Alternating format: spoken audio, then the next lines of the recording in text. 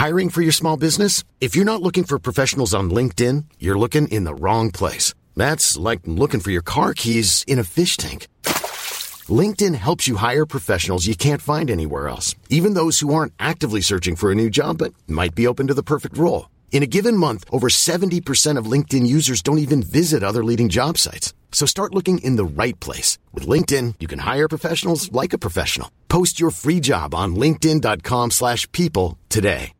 Hey, Dave. Yeah, Randy. Since we founded Bombas, we've always said our socks, underwear, and T-shirts are super soft. Any new ideas? Maybe sublimely soft. Or disgustingly cozy. Wait, what? I got it. Bombas. Absurdly comfortable essentials for yourself and for those facing homelessness. Because one purchased equals one donated. Wow, did we just write an ad?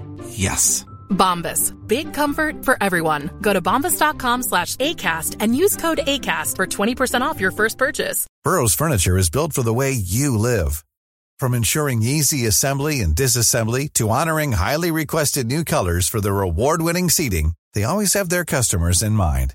Their modular seating is made out of durable materials to last and grow with you. And with Burrow, you always get fast, free shipping. Get up to 60% off during Burrow's Memorial Day sale at burrow.com/ACAST.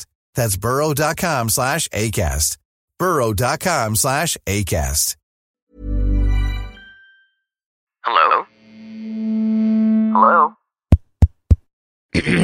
Podcast Network Asia. Halimbawa sa isang grupo, paano malalaman kung aalis na yung team member mo?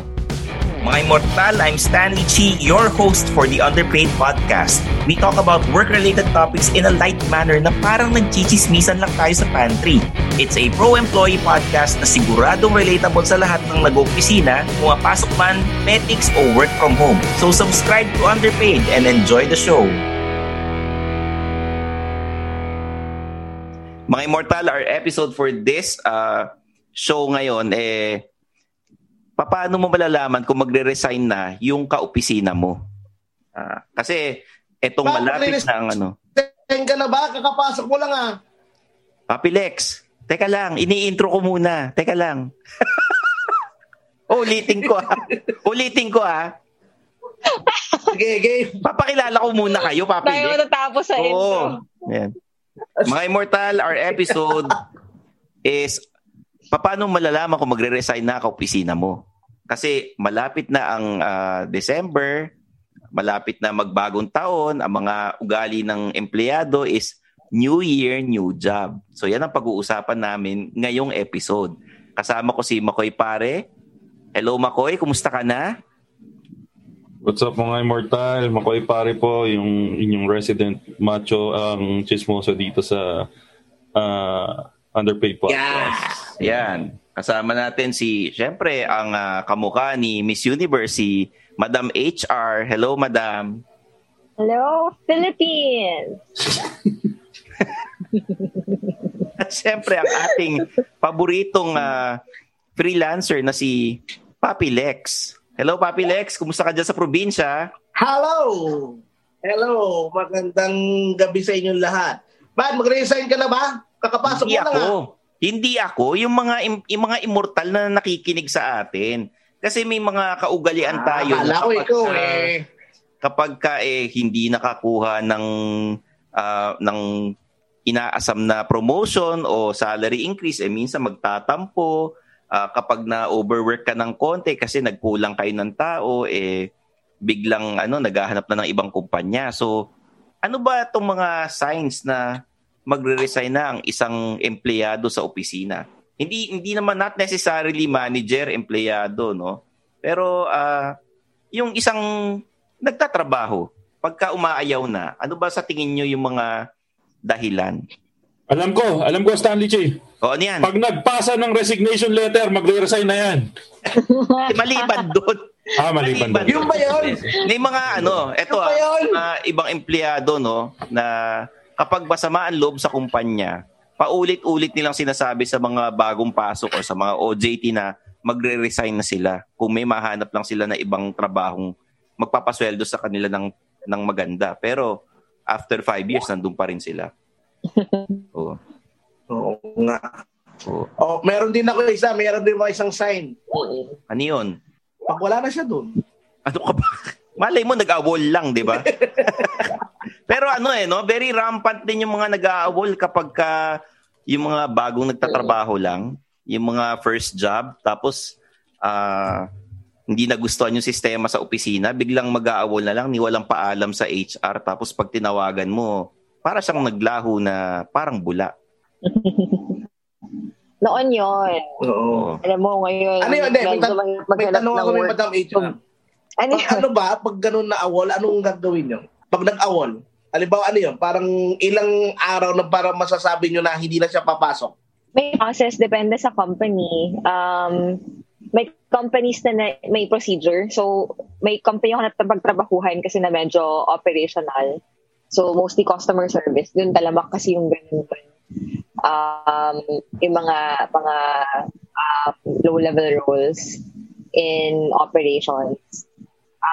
Ang ginagawa namin, pag 3 days talaga na, as in no response, walang show up, walang response, we send a notice letter asking them to return to work, like an order, ganyan. Tapos kung wala pa rin, we send a termination letter na. Kasi you have to formalize it. Hindi pwedeng nag-awol lang, tapos na iiwan mo lang na hanging yung kontrata. Kasi parang kung biglang bumalik yan 2 months after, diba, parang it's gonna be tough for you to decide kung babalik mo siya or hindi kasi hindi naman kayo formally nag-close ng contract.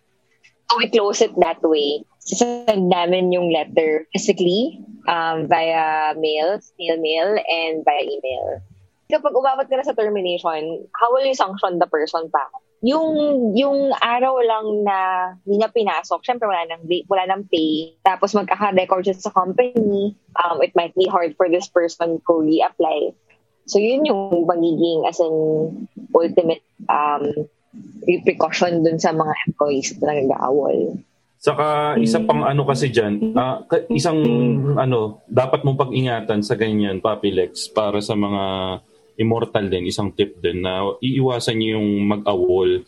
Kasi maraming kumpanya ngayon na parte ng isang organisasyon na pag may bad record ka doon sa kumpanyang iniwan mo, meron silang kasunduan na medyo magiging mahirap na para sa'yo to infiltrate that group of companies. So, pag bad record ka na, halimbawa sa isang kumpanya na to, yung dun sa organization nila, malamang karamihan dyan, mga 30 companies, pag nag-apply ka dun sa other companies na yun, malaki yung chance na hindi ka matanggap kasi nag-uusap-usap sila na parang bago sila mag-hire, kamusta ba tong empleyado na to na nanggaling sa inyo? Nakikita ko na nanggaling din sa inyo to. Bakit siya umalis sa inyo? Tapos pag nalaman na may bad record ka, automatic, olats na kagad yung application mo. Madami yung mga ganyan ba pwede kang idemanda ng kumpanya pag nag-awol ka? Kasi may pinirma kang kontrata, di ba? Hindi naman. As in, the worst that can happen is they terminate your contract. Yun lang. Pero wala namang umaabot sa demandahan because of absences. Not unless, alam mo yung tipong, kunwari, meron kang binigyan ka ng laptop, di mo binalik, tapos hindi abot sa final pay mo, may resources sa'yo, or kunwari, you're senior enough to handle, kunwari, a big amount of decision or money or resources, tapos bigla kang nawala, hindi mo na binalik. Pwede kang habulin doon. Pero if wala naman, hindi naman naabot sa demandahan. Okay. Papi Lex, may tanong ako sa'yo dahil freelancer ka. Minsan, yung mga freelancers, may mga handshake agreements yan eh. Diba? Hanggang ngayon ba meron pang ganyan, yung handshake agreement sa mga kakilala? Tapos biglang, kapag nagkamali ng bigay ng preso, mawawala na lang na parang bula yung kausap mo. Nangyayari pa rin ba sa inyo? Kaya nga sa amin, meron tinatawag na security band na parang halimbawa, kunwari, may agreement na kayo, may certain percentage na ida-down sa'yo, tapos, yung down na yun, pwedeng ibalik sa kliyente yun. Ano uli, Papi Lex? Kasi medyo choppy ka, Papi Lex. Balikan natin yun nga, sinasabi ko nga. Sige. Balikan natin si Papi Lex. Medyo choppy yung connection niya. Tanungin muna natin si Madam HR. Paano mo malalaman pag may magre-resign na empleyado? Okay. Dalawa kasi. Siguro before we dig deeper into the specific sign, si HR, lalo na pag malaking company na, we're also data-driven. So we look at data as well to project attrition. Siyempre yan, kunwari, yung mga after 13th month season, mataas ang attrition yan. So alam na namin na may mga magre-resign. We have a system, di ba, tracking attendance and rates and productivity. For example, yung mga data doon, we can also use to predict kung sino yung mga magre-resign, yung mga madalas mag-absent, yung mga hindi na nag-go-overtime, madalas late. Dati naman nagpo-perform tapos biglang bumaba. Pwede namin i-pull out yung data na yon and see the trend for individual or team's performance and see kung saan yung potential attrition. May ganun na silang sistema ngayon. Kami dun sa HRIS namin particularly, isang click lang makikita mo na agad yun. And if you see that, pwede mo nang lapitan yung manager and say, uy, may problema ka ba kay Lexter kasi madalas siyang absent, siyang late, hindi na siyang pa-participate sa projects. That will be like a preemptive or a preventive way to avoid resignations. Doon namin nalalaman. Pero wide scale, as in sobrang back-end kind of prediction. Kasi syempre, we don't work closely with all the employees. Di namin sila lahat katabi sa office or ka-work online. So it's hard for us to predict based on day-to-day behavior. So hindi kami ganun ka-specific when we're looking for signs na mag-resign. Makoy, paano mo malalaman, ikaw bilang team leader ka, halimbawa sa isang grupo, paano mo malalaman kung aalis na yung team member mo? Kadalasan mararamdaman mo yan pag naka-formal palagi pumasok yung empleyado. Pag hindi siya madalas gumamit ng long sleeves, pag nakita mong pumapasok siya ng naka-long sleeves malagi at medyo hinahabaan niya yung lunch break niyan, malamang yan may interview. Oo. Madali na ngayon. Oo. Kasi work from home na.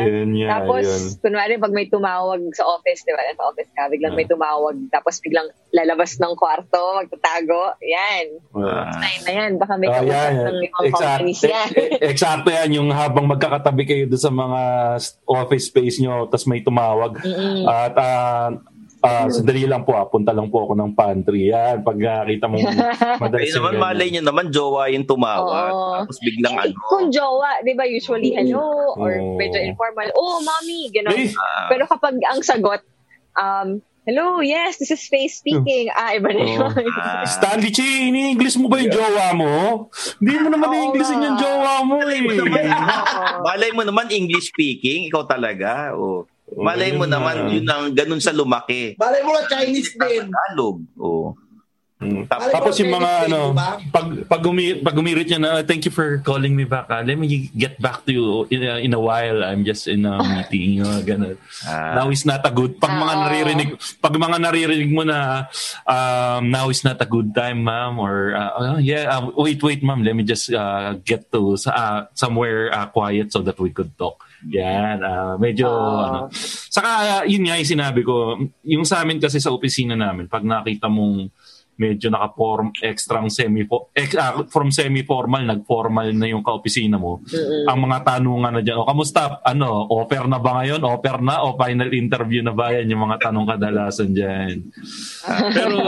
Pero on a serious note, Stanley Chi, Madam HR, saka Papi Lex, ang mga binabantayan dyan talaga, pag gusto mong makita kung malapit na mag-resign yung ka-office mate mo, is pag makikita mo na parang hindi na siya ganun ka sipag pumasok, lalo na kung napapansin mo na parang dumadalas siyang mag-sick leave, parang sinasagad niya na yung allowable leaves na pwede niyang gamitin para masulit niya. Pero kadalasan mas nangyayaring mas sagad yung pag-leave nila pag nakapag-file na ng resignation letter at na-compute niya na talaga yung mga leaves na pwede niyang gastusin na hindi niya mare-reimburse para masulit niya. Okay. Yun. Ganun. Ako meron akong sign pagka magre-resign na isang empleyado. Alam mo ano yun? Nililinis na niya yung cubicle niya. Inuuwi na niya yung mga gamit. Isang sign yun. Tapos yung mga... pag nalingat ka, nakikita mo nasa nasa LinkedIn, masyadong aktibo ron. Saka yung madalas siyang nag-OT, nagkala mo may piniprint na something, yung pala nagpiprint ng resume or CV, di ba? Oo. Pero yun, tama ka dun, Stanley G, yung isang binabantayan namin sa asaran namin sa opisina. Pag nakita mo sa LinkedIn na nag-change yung status, kasi pwede kang mag-change ng status sa LinkedIn Pag nakita current actively looking for other opportunities, yan, inaasar na namin yan. So, bantayan mo na yung opisina mo niya. Ano yung technique mo? Pwede mo siyang i-hide. Pwede mo siyang i-hide sa coworkers. So, pwede mong ilabas na active yung status mo, actively looking for opportunities. Pero lahat ng active sa LinkedIn that's currently working in the same company as you are, hindi nila makikita yun. Yun. Ito may question ako sa inyo. Meron na. Ayan. Papilex. Balikan ka namin, Papilex. I think yung nagbe-video ka, may delay. May question ako sa inyong tatlo. What if yung mga mass resignations? I think si Madam HR masasagot niya to, tsaka si Makoy, kasi kunyari yung sabay-sabay nag-resign, anong problema sa ganyan, Madam HR? Hindi naman pwedeng pinirata yung buong team ng isang kumpanya, bihirang mangyari yun. Ang problema ba yung manager o yung boss pagka ganyan? Madalas kapag may management shift talaga na hindi nila matanggap, as in hindi naman mass resignation. I don't think they would do it at the same time. Pero kita mong unti-unti. Tapos dahil umaalis na yung karamihan ng team members, yung mga naiiwan, nai-influensyahan na rin umalis. May na-encounter ako before na dahil sa manager na umalis, malaki yung influence ng manager. She's really good. Sinundan siya ng mga tao niya. So kung saan siya lumipat, naglipatan din yung mga tao, ganun. That happens siguro kapag medyo malala yung changes. Pero may season din talaga and malapit na siya. After maglabasan ng mga bonus at 13th month, madalas may mga nag-aalisan na. So once they get it, they try to find another job. Hindi naman as in definite. I think especially this year, medyo mahirap maghanap ng work. People value their jobs more because of the pandemic. Siguro even after releases and 13th month, people will stay. Siguro mas mababa lang. May mga aalis, pero mas mababa lang. Kasi pandemic mahirap maghanap ng trabaho. Pero yung mga massive, as in bulk resignations, it's either that or management or change management. Makoy, ikaw bilang isang team leader, kapag may mga empleyadong sabay nagre-resign, anong pakiramdam? Medyo kakabahan ganyan kasi pag nasa management side ka, Stanley C, at meron someone under you na nag-resign, it's gonna be a point against you. Kasi ang attrition rate is kadalasan yan ng scorecard ng isang manager or team lead. At isa sa mga itatanong sa iyo bakit mataas ang attrition rate mo? It just shows na hindi masaya ang mga tao with regards the way you handle your team or with the regards to how the team is being handled. So, syempre, una, magiging masama ang loob mo or mapapaisip ka, ano ba ang ginagawa kong mali? Bakit umaalis ang mga tao ko? Kasama yun sa i-discuss mo with the human resources kung ano ang results ng exit exam or exit interview ng mga empleyado. Kasi kadalasan, I think Madam HR would agree with me on this, na basihan ng HR yung results ng exit interview and they will discuss that with the management kung bakit kung paano may improve yung human resources relationship or yung company relationship with the employees on how the company can improve on how they handle the employees. So, tama ba yun, Madam HR? Sa company niyo ba ganun din? Nadi-discuss ba yun? Oo. Oo, pero ang sa amin, the difference is parang, we are trying to be preventive. Kasi lang magastos eh. Magastos ang resignation. So besides the person being, you have to exert effort in HR to find a replacement. You have to train the person, panibagong adjustment. Magastos siya. So we try to prevent people from resigning. Magandang resource yung exit interviews kasi they have nothing to lose. They would tell you everything. Pero we also do anonymous surveys every month. Tapos we give the results to the managers every quarter and tell them, without knowing the people's names, comments, specific comments, we give them a grade, we give them a score on their engagement and tell them, you have to improve on communications. For example, kung ayaw mong mag-resign lahat ng tao mo, you have to improve on transparency kasi ang baba ng score mo sa ganyan. So, para maiwasan. Pero tama rin si Bossing Makoy nga, it boils down to how managers handle it. Sa totoo lang mas nasisikmura ng mga tao ang mahirap na trabaho versus mahirap ka deal na manager. So, most of the time, they can easily go to HR, they can easily go to us and tell us, hirap yung trabaho.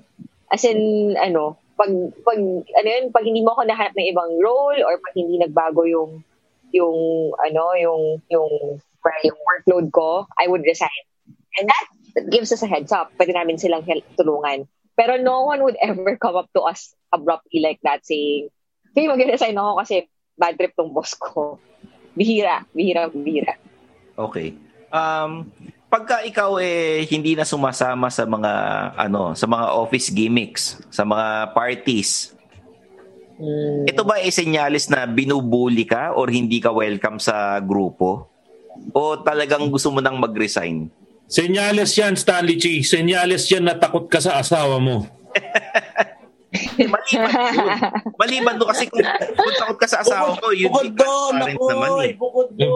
So, sorry. Kasi ako, yun ang dahilan ko kaya hindi ako sumasama. Yung mga minsan kasi, kahit na anong gawin mo to fit in sa isang grupo, lalo na sa opisina, parang hindi ka welcome. Dahil nakabuo na sila ng solid foundation ng pagkakaibigan nila. Siguro, sabay silang manood ng sine or siguro sabay-sabay sila nagkakape. Yung mga iba nag-yosi break or umiinom, no? So yung mga iba, hindi nakaka-penetrate dun sa sa may penetration, Stanley Chi. Ano ba naman yan? Oo, kayo naman. Walang halong double meaning yun. Madam HR, may mga ganong sitwasyon ba na nagre-resign dahil feeling ko hindi ako welcome sa grupo eh. Alis na lang kaya ako. Meron talaga. If they feel like they're not fit to the culture and apparently yung employees make the person feel like it also. Yung employee na yun who feels left out end up resigning. Pero it's also a good sign. In reverse, it's also a good sign that a person is resigning. Kapag halimbawa, dati sumasama naman mag-coffee, sumasama lumabas, tapos biglang hindi na sumasama. And may chance na, alam mo yun, there's also been some talks in other companies with that person, baka aalis na rin. Kasi ayaw niya nang ma-attach masyado. Yung kabaliktaran. Pero malaking factor for some people, malaking factor peers when they're working. Okay. Especially sa mga Pinoy sa atin. Kasi ang laking bagay nung meron kang look forward na kachikahan when you go to the office. Meron kang office barkada. So factor yon for people to leave. Magandang sign yon that a person is leaving kapag medyo hindi na siya sumasama sa office barkada. And it's also a good sign that the person would leave at hindi siya fit sa culture mo kapag hindi talaga siya makahanap ng lasting peer or office barkada. Okay. May factor ba kunyari yung isang empleyado boomer tapos millennial, hindi makarelate yung mga magkakaopisina sa isa't isa, Makoy? May ganun ba? Kasi halimbawa sa BPO, iba't ibang klase ng tao yung mga nandun, iba't ibang edad, iba't ibang course, no? May ganung sitwasyon ba na kasi itong kasama kong boomer, medyo inappropriate yung magsalita, hindi siya makasabay sa millennials, iba yung point of view niya. May ganung tampuhan ba? Saka paano nare-resolve? Alam mo, Stanley Chi, dati uso yung grupo, nagugrupo yung mga empleyado based on the age. Pero recently, nagkaroon ng bagong division. At yung division, nung na-break na yung barrier between age difference and anong term pa bukod sa age difference, the generation gap between the different employees, nagkaroon ng mas matinding division. Yun yung political division dahil yun ang uso ngayon . So pag mga DDS, mga dilawan, yun yung medyo nag-iiwasan ngayon sa opisina . Yun yung napansin ko lang na some people really can't handle, tamang term, handle or hindi nila kayang makipagkapwa dun sa mga taong tingin nila na iba yung paniniwala sa kanila. So yun yung isang division na nakita ko ngayon. Si Papi Lexter, tingnan mo si Papi Lexter, nararanasan mo ba yung Papi Lex sa freelance world? May mga ganun ba? Ano yung mga division na nakikita mo sa freelance world bukod sa posibleng political? Ano pa? Kumbaga halimbawa, kunwari, sa amin, sa mga musicians, di ba?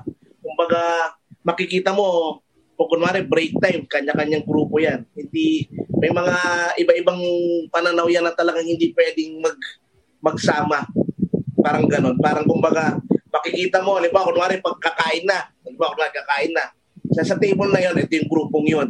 Yun yung type na yon. Tapos ito sa table na to, ito yung grupo, kumbaga, pagdating ng venue hanggang pag-alis sila yung makakasama. So talagang tama yung sinabi ni Makoy Pare na talagang kumbaga hindi talaga kung meron silang kanya-kanyang pananaw or talagang kung iba-iba sila ng views, talagang hindi magsasama-sama. Oo. Tsaka dagdag baka tama rin yung sinabi ni Madam HR na talagang kumbaga, parang ikaw, ba't ka pupunta kung hindi mo nung feel mo talaga yung grupo, di ba? Parang, sinabi mo sa party, sa ganun. Ba't ka pupunta kung hindi mo talaga ka-jive yung mga ka-opisina mo? So talagang factor rin talaga yung hindi naman sa acceptance, parang yung pagiging in mo. So malaking factor talaga yun na in ka sa grupo na talagang, kasi pag nandun ka, alam mo naman na siguro ma-plastiking ka or talagang hindi genuine yung approach nila sa'yo. So, what's the use of going there, di ba? Parang gano'n. What's the use of makikimik ka sa kanila o magkape ka sa kanila kung at the end of the day, hindi naman kayo okay. Parang gano'n. Oo. Picking up from what yung nakwento ni Papi Lex, yung tungkol dyan sa pakikisama dun sa si Madam HR inopen din to. Ako lagi ko ring ino-open to pag may topic tayo with regards sa coming into a certain group within the company is yung person trying to adjust to the culture that's currently ongoing on that specific group. Naranasan ko before second professional job ko yata yun or third professional job. Maganda naman yung pakikisama ko. Tingin ko mababait naman na tao rin yung napasukan kong grupo. Nagkataon lang talaga na hindi jive yung pagkatao ko or yung trip nila sa trip ko, na kahit na anong adjustment yung gawin ko, anong pakikisama yung ginawa ko with that specific group of people. I'm not, katulad ng sinabi ko, hindi ko sinasabing masama silang tao, hindi ko sinasabing pangit yung pakikitungo. Siguro nag-try din silang mag-adjust sa akin.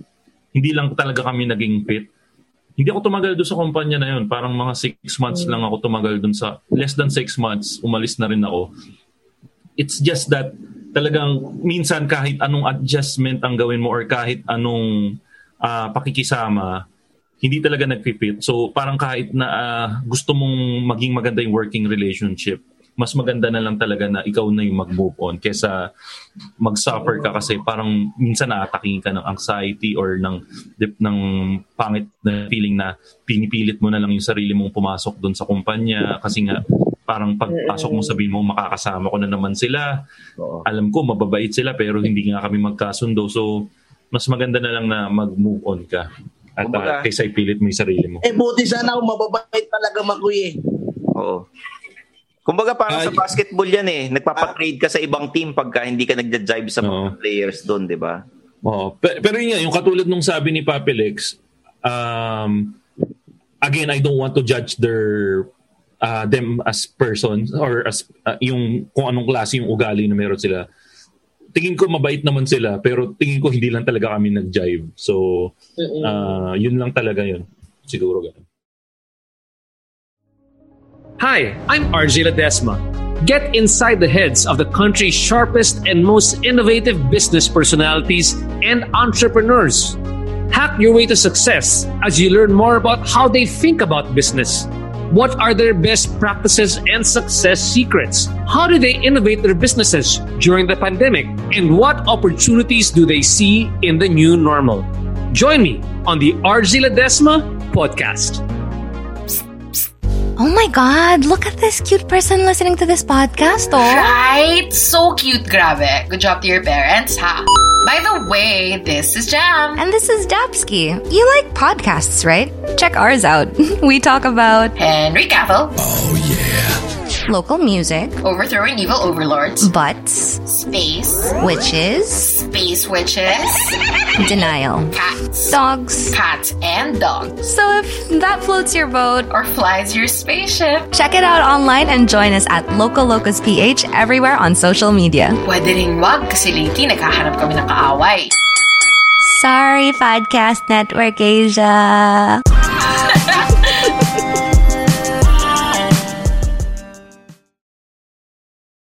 May tanong ako sa inyong lahat. What if yung bagong pasok ka, hindi ka ma-welcome sa grupo kasi nag-resign yung kaibigan ng buong barkadang yun? Medyo mahirapan ka bang mag-adjust kasi nakukumpare ka dun sa dating kaopisina nila? Sa umalis. Yari, yung talagang kainuman nila. Sino na? Nila, ganun, no? Kayo na. Si Lexter, tanong natin. Tsaka may follow-up question ako. Balikan natin yung handshake agreement kanina. Sige. Regarding to your question, parang kumbaga, kung ibabase mo sa attitude ko, ako naman, pansin ko naman, alam ko sa sarili ko na kaya kong i-adapt yung sarili ko kahit saan. Kumbaga, yun nga, parang sinabi nga ni Papa Makoy na talagang gagawin niya yung best niya na para jumive sa kanila. Ayun, ganun din ako. Kumbaga, I will see to it na talagang okay ako as employee and bilang kasama nila. Tapos, kumbaga, yun nga, pero yun nga, sabi ni Papa, may hangganan yun. Kumbaga, talagang ginawa mo na yung the best mo. Sabi nga ni James Ingram, I did my best, but I think my best wasn't good enough. Talagang, talagang yun na yung hangganan mo. Yun na yung point mo na, na kung welcome ka ba o hindi. And doon ka rin mag-iisip kung kaya mo pa o hindi na. Stanley Chi. Oh. Sino si James Ingram? Di ko inabutan yun. Ano yun? He's a poet. Hindi ko inabutan yun. Mga Chris Brown na inabutan ko. May HR. Kayo ba may mga, sinasabi mo, exit interview nating tulo sa mga empleyado. May mga ganun bang nagrereklamo sa'yo na kasi kahit anong gawin ko, hindi ako mag-fit in sa grupo nila. Parang pinagkakaisahan ako. Parang sinasabotahin na ako sa trabaho, ganyan. Hindi naman laging ganun. There would be feelings of them not being a fit to the culture, but they don't blame it to other people. It's not always going to be a case of someone bullying them. It's also going to be a case of them just realizing na hindi ako pag ganitong element. So sabi nga ni Papi Makoy, di ba, for example, hindi ka naman mahilig uminom. And, kunwari lang, and apparently, ganun yung klase ng bonding nung team na napasukan mo. It's not like, alam mo yun, sinasabotahe ka nila or sinasadya nilang di ka isama. Hindi mo lang talaga trip. That happens. And hindi talaga maiiwasan. Aalis talaga yung tao pag gano'n. And it's okay kasi for us also, it's not also healthy for that person and the team na alam mo yun, parang lagi nilang aalalayan yung tao. And that for that person na lagi nilang nag-a-adjust sa team, hindi rin siya maganda. That's why, interview pa lang, alam mo na dapat kung anong klaseng culture meron yung company nyo. Before you hire someone, alamin mo na if papasok ba to sa klase ng environment na meron yung company, yung na culture yung na meron yung company. Kung medyo rugged, kunwari, medyo rugged na outgoing yung personality ng culture ng company, you might wanna hire people who would enjoy the same, na mahilig din lumabas, medyo rugged din. If medyo formal and sophisticated naman yung klase ng culture ng company, huwag kang mag-hire ng medyo, sorry for the term, medyo balasubas na parang magdadala ng alak sa office, mga ganyan. Kasi, di ba, mahihirapan talaga sila mag-adjust. So, hiring pa lang. Actually, we're talking about resignations, di ba? Hiring pa lang, that's a metric already. If the person doesn't pass their probation or leaves, let's say within at least our SLA leaves within 1 year, hindi tumagal ng 1 year, we go back to hiring and we go back to the recruiter saying, hindi tumatagal yung ganitong profiles, palitan natin. Kasi nga, magastos pag may umaalis. So we go back to initiatives from HR na talagang iwasan yung resignation. Okay. Makoy, paano halimbawa, ito, may nag-resign na empleyado, paano may iwasan bilang isang leader ng isang grupo or ng isang team? Paano may iwasan yung may magre-resign na tao sa inyo? Halimbawa, may mga nagkakatampuhan, nagkakaaway, kahit na sabihin mong kahit anong communication ang gawin nila. Siyempre, may lamat na yung samahan, parang hindi na magbabalik sa dati. Lalo na kung very transparent yung away. Halimbawa, minsan may parinigan sa Facebook, nagko-comment na kung ano-ano, di ba? Ikaw bilang leader, ano yun? Pipilitin bang mag-usap yung dalawa? Or kakausapin mo lang na, guys, trabaho lang tayo. Yung kung ano man yung personal na problema nyo sa isa't isa, sana ayusin ninyo. So, paano mo i-handle yan? Parang ako kasi problem manager ako. Yun yung isa sa main role ko. So, I try to, ang ginagawa talaga yan is I try to find the root cause of the issue. That's one way of doing that is using the 5 whys method. Para sa mga taong di alam yung 5 whys method is not specific, isang terminology siya na ginagamit talaga for problem management, pero not necessarily 5 whys. Pero you often come into finding the root cause of a certain problem by asking whys the question why as needed. So unang tanong ko sa iyo, Stanley, bakit kunwari kayo ni Lexter yung nag-aaway? Bakit kayo nag-aaway ni Lexter? Kasi si Lexter walang pakisama Bakit mo nasabing walang pakisama si Lexter? Kasi sabi namin, suntukin ko sa balls yung si Stanley. Mamaya ka na, Lexter. Si Stanley G muna, tas mamaya kakausapin kita. Walang pakisama si Lexter Kasi layo-layo ng lugar niya. Sabi niya, luluwas na siya ng Maynila. Hanggang ngayon, hindi pa rin lumuluwas. Samantalang libre na yung swab test, kumpleto na yung nakahanda na yung cubicle niya sa opisina. Kinausap ko ni mga kapatid niya na patitirahin siya at lilinisin yung kwarto para sa kanya, pero gusto pa rin niya magstay sa probinsya. Bakit problema sa iyo na nasa probinsya si Papi Lex? Dahil mabagal ang kanyang internet. Kailangan pumunta siya sa Maynila para mabilis ang internet. Work from home tayo. Bakit mabagal yung internet niya? Hindi ko alam sa kanya, hindi yata siya nagbabayad.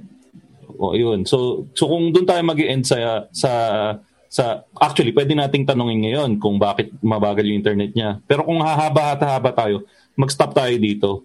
Ngayon, ang magiging parang nakuha na natin yung root cause nito. Sa root cause nito, mabagal yung internet niya.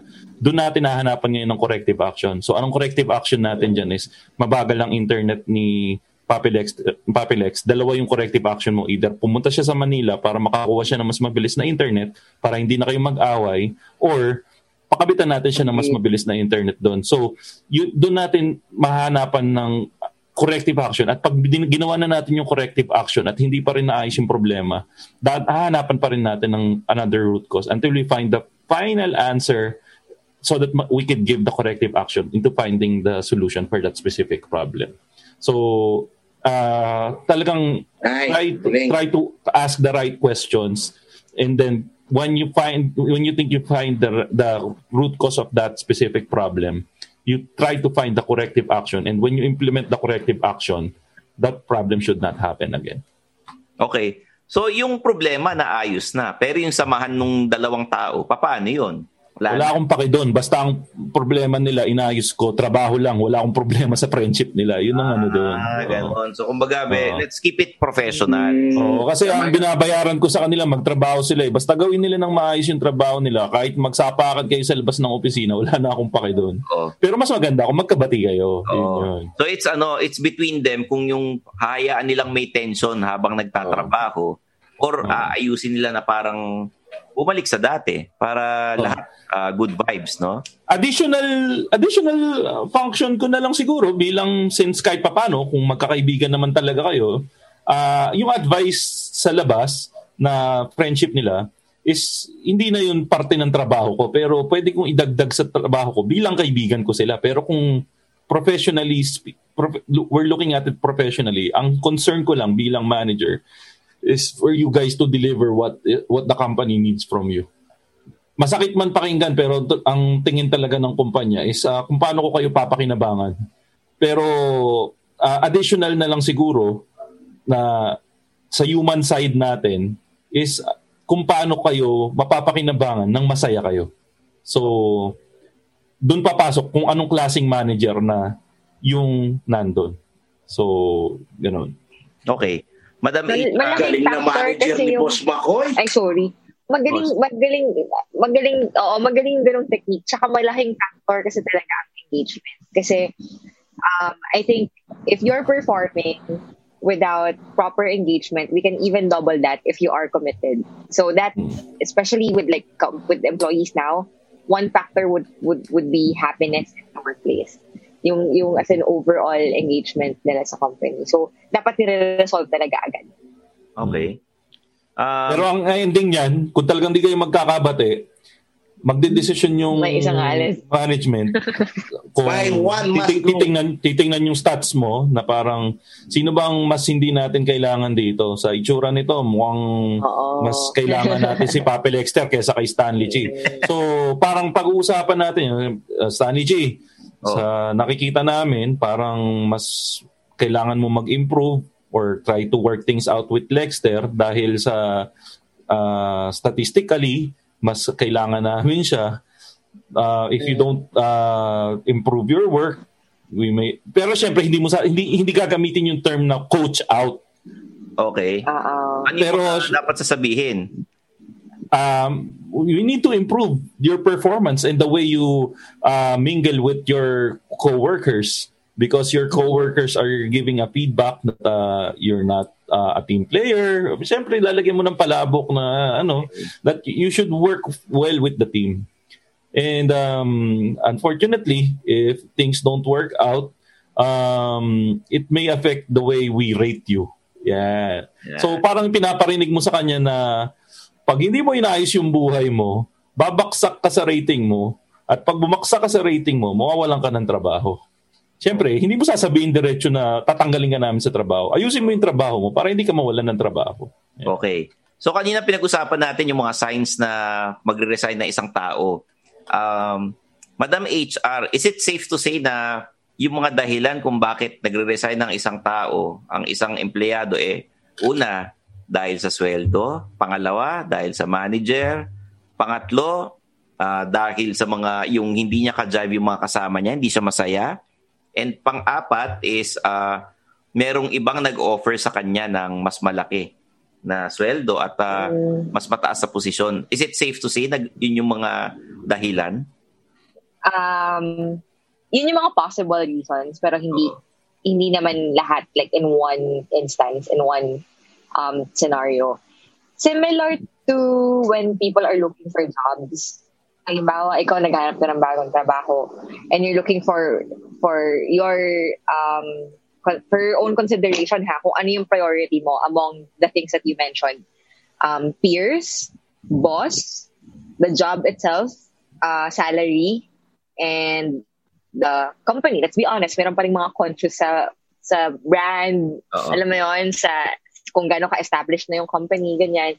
Kaya ko bang pag-usapan with my family yung trabaho ko or yung company to nagtrabahuan ko. So those 5 things those are actually the things that you usually think about when you're accepting a job offer. Okay? It's the same 5 things that are being considered when someone is resigning. So halimbawa, priority mo, money, salary. Yun yung priority mo among the 5. Tapos hindi na nami-meet ng company yung expectations mo on salary. On the onset pa lang, yun yung priority mo. Yun nga yung reason kung ba't ka nag-join sa company na yun, di ba? Pag hindi na na-meet yun, alis ka na. Or let's say yung second top priority mo, boss. Boss yung malaking factor sa'yo. Hindi ka natututo sa boss mo, nababad trip ka sa boss mo, hindi ka niya tinutulungan. If that's your second priority, kahit naka-compensate na ng salary at di mo na matanggap yung boss mo, aalis yung mga tao. Those 5 criteria, actually, I'm starting to gather it with our employees para alam namin na, okay, si ganito pala is motivated by peers. So let's make sure that this person will be working more with smart people and mga friends niya. Ilagay mo siya sa projects na kasama yung mga kasundo niya para hindi siya mag-resign. Ganun. So, yung 5 factors for a person to resign, it's the same factor you consider when you're looking for a job. Okay. Bibigyan ko kayo ng senaryo. Halimbawa, meron kayong long-term na project. Halimbawa, 6 months. Yung kasama ninyo, 3 months pa lang, parang ayaw na niya. Pero nakapirma kayo sa kontrata or nag-awol siya, di natin alam kung anong dahilan, parang ayaw na niya. Ano yung mga pwedeng mangyari sa isang empleyadong yun? Ididemanda ba siya? Or papalitan nyo na lang, di nyo na pasisweldohan? Patatawag nyo ba? Pabablatter nyo? No naman. Baka sign yun na hindi na depende kung ano nakasulat sa kontrata. Interesado. Oo. If ayaw talaga niya mag-commit dun sa project, kumari full-time ka, it's a sign of, again, disengagement. Baka yung tao na yon doesn't see himself with the company in 6 months. So ayaw niya mag-commit dun sa kontrata, ayaw niya mag-commit dun sa project. Could be a sign. Dun sa mga freelancer naman, tama si Poppy Lex, kung midway through the contract, bigla mong inayawan yung project, okay, may bagong pinagawa sa'yo, ayaw mong pirmahan, pwede kayong umabot sa, alam mo yun, contract negotiations, kasi nga, pumirma kayo ng kontrata eh. Pero not committing to long-term projects for full-time employees could be a sign of people resigning. Okay. Kanina tinanong ko to kay Papi Lex, yung mga handshake agreement. Yung biglang nawawala na lang yung kausap mo. Kasi nangyayari yan sa mga freelancers eh. Uy, may project tayo, kukunin kitang artist, ikaw yung art director o magle-layout. Tapos nakita niya yung offer, tapos after a few days hindi na nagre-reply. Ano ito? Ugali ba natin to na in general kapag may in-offer na intriga ka lang kung magkano yung offer, tapos pag hindi mo type, nawawala ka na lang na parang bula. Kasi yung nasasagot. Sa creative industry, sa totoo lang, unprofessional yun. Kasi kung ayaw mong kunin yung isang project, sasabihin mo, di ba? Sa kumbaga, hindi maaalis yun, meron at meron. Kasi meron at meron talaga. Oo, kumbaga, lalo na pag matagal pa yung leeway nung usapan. Yun ba, kunwari, 4 months before, sinabihan mo na siya. Oo. Tapos, oo na yon as safety na kung wala siyang makuhang iba, dun siya. Kasi ang scene ng musician sa amin, Papi, ganito ang scene ng freelancers, kumbaga, pag hindi ka pwede, may tinatawag kaming reliever. Oo. Yung papalitan ka niya on behalf of you. Kaya alam mo, kunwari, si McCoy, kinausap ko 5 months before, McCoy, ito yung engagement natin sa February, kunwari, ito ang 5,000. So si McCoy, oo na yan. Okay? Oo na yan. Tapos, at halimbawa, kunwari, si Madam HR, may in-offer sa kanya 1 month before the event. Papi McCoy, may event tayo, pwede ka ba? Ang rate is 10,000. Siyempre, kumbaga ang tendency ng McCoy, kumbaga kukunin niya yung in-offer ni Madam HR at kumbaga tapos ang ibibigay niya sa akin yung reliever niya. So, impossible mangyari. Pero hindi ko sinasabi lahat ganun kasi karamihan rin naman ng mga freelancers, inaalagaan rin na nila yung pangalan nila. Kasi nga, network rin yan Kumbaga, word of mouth rin yan. Ay, si Stanley G, si McCoy, ganito yan. Pag last minute, pag nakakita ng ibang offer yan na mas malaki, dun siya. Parang ganun. Kumbaga, some. Hindi lahat, some. Kumbaga, most of the freelancers din talaga is pinapahalagaan nila yung word of oo sila sa'yo, whatever the budget it is. Okay. Parang ganun. Okay. Sige. So in closing, anong papayo natin sa mga immortal na nagbabalak-balak ng mag-resign? Kasi malapit-lapit na yung bagong taon. Unahin muna natin si Madam HR. One, mag-iingat. Kasi most bosses, if you guys don't know kung nasa maliit na industry lang kayo, they know each other. So baka, alam mo yun, di ka pa nagpapaalam, alam na ng boss mo na aalis ka na. Tapos you end up not getting that other job. Tapos lihado ka pa dun sa current job mo. Just be careful. If hindi ka satisfied sa work mo ngayon and you're thinking of resigning, maybe consider bringing it up to your managers first and see kung magagawa ng paraan. Siguro last resort mo na talaga yung maghanap ng bagong trabaho at mag-resign. Especially ngayon, during the pandemic. Maraming walang trabaho, maraming hirap maghanap ng trabaho. Swerte tayo na may mga trabaho pa ngayon. So, alagaan natin. Huwag nating basta-basta papakawalan yung opportunity na meron tayo ngayon. Okay. Papi McCoy. Never burn bridges. Tama yung kay Madam HR. Always discuss. Never lay your cards straight up na nandyan lahat sa lamesa when talking.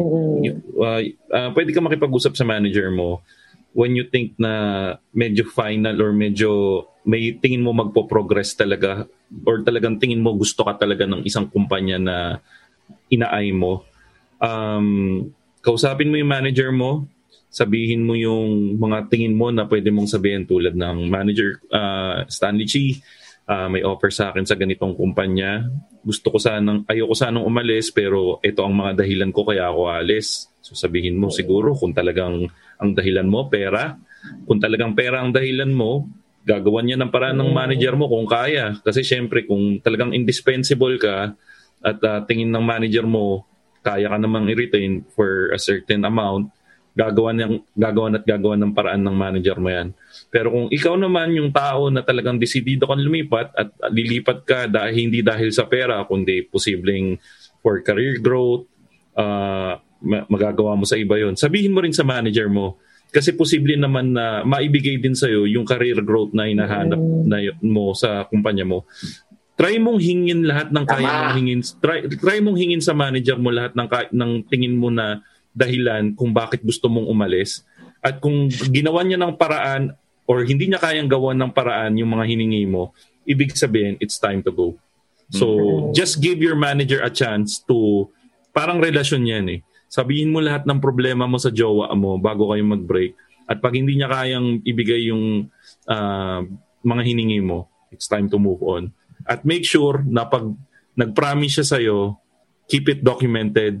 Kung may email, gumawa, kung ano man yung mapag-meetingan nyo, gumawa ka ng minutes of the meeting, isend mo sa email at ipa-acknowledge mo sa kanya para may para protektado ka kasi may pinangahawakan ka. Kasi when you're trying to negotiate for something, especially for you to stay with your current job, they would promise you everything, but sometimes they won't deliver. So if you have it in black and white, that's something that you could slap in the face of your manager in case they don't deliver. Wag mo na, not literally, no? Wag mo na. It's not literally, syempre, pero parang isasampal mo na ito ang pinangako mo sa akin, walang yaka. Not literally naman. Papilex, para sa mga freelancers na nagbabalak na umalis sa isang project, ano yung mapapayo mo? Yun, sa mga freelancers, never destroy your reputation dahil lang mas malaki yung halaga sa kabila. Kumbaga, pag umuo ka and nakipag-handshake ka dun sa kausap mo, panindigan mo. Okay. Kumbaga, kung hindi naman life and death situation yung reason mo para hindi tuparin yung usapan ninyo, hanggat maaari, tuparin mo dahil sigurado yan, pag ginawa mo sa kanya yan at nalaman ng ibang institution na isang grupo, wala na. Sira na yung reputasyon mo, hindi ka nakukunin. Okay. Ayun. May isa pa ako, Papistan. Ano yun? May isa pa ako.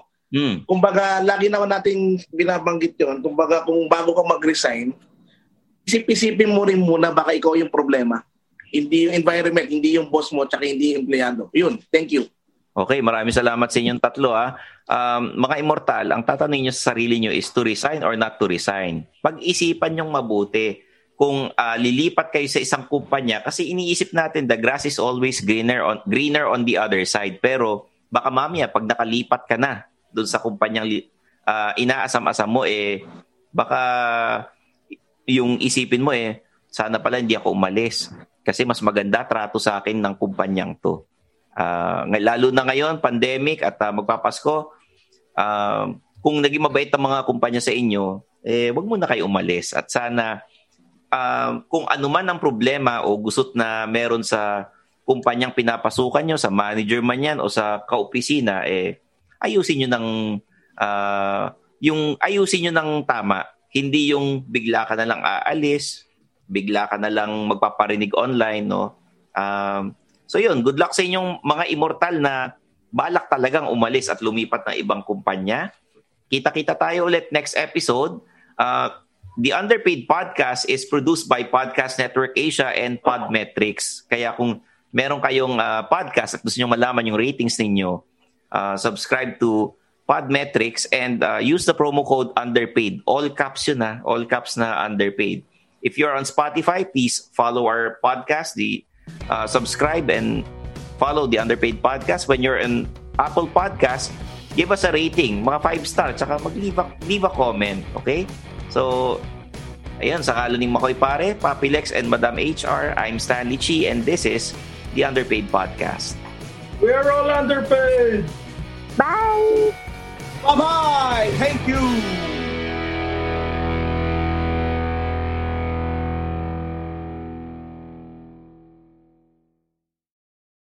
The views and opinions expressed by the podcast creators, hosts, and guests do not necessarily reflect the official policy and position of Podcast Network Asia. Any content provided by the people on the podcast are of their own opinion and are not intended to malign any religion, ethnic group, club, organization, company, individual, or anyone or anything.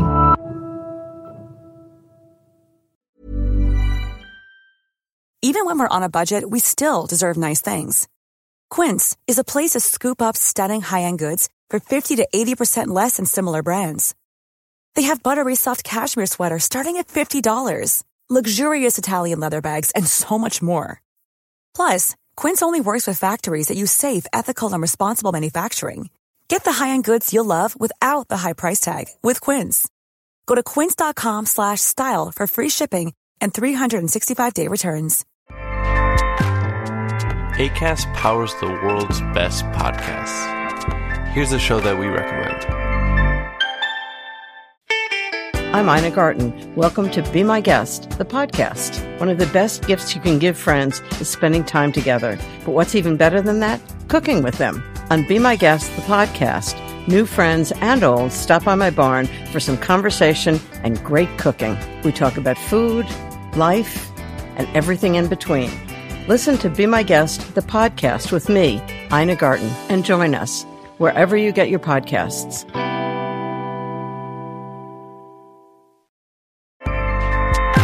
Acast helps creators launch, grow, and monetize their podcasts everywhere. Acast.com.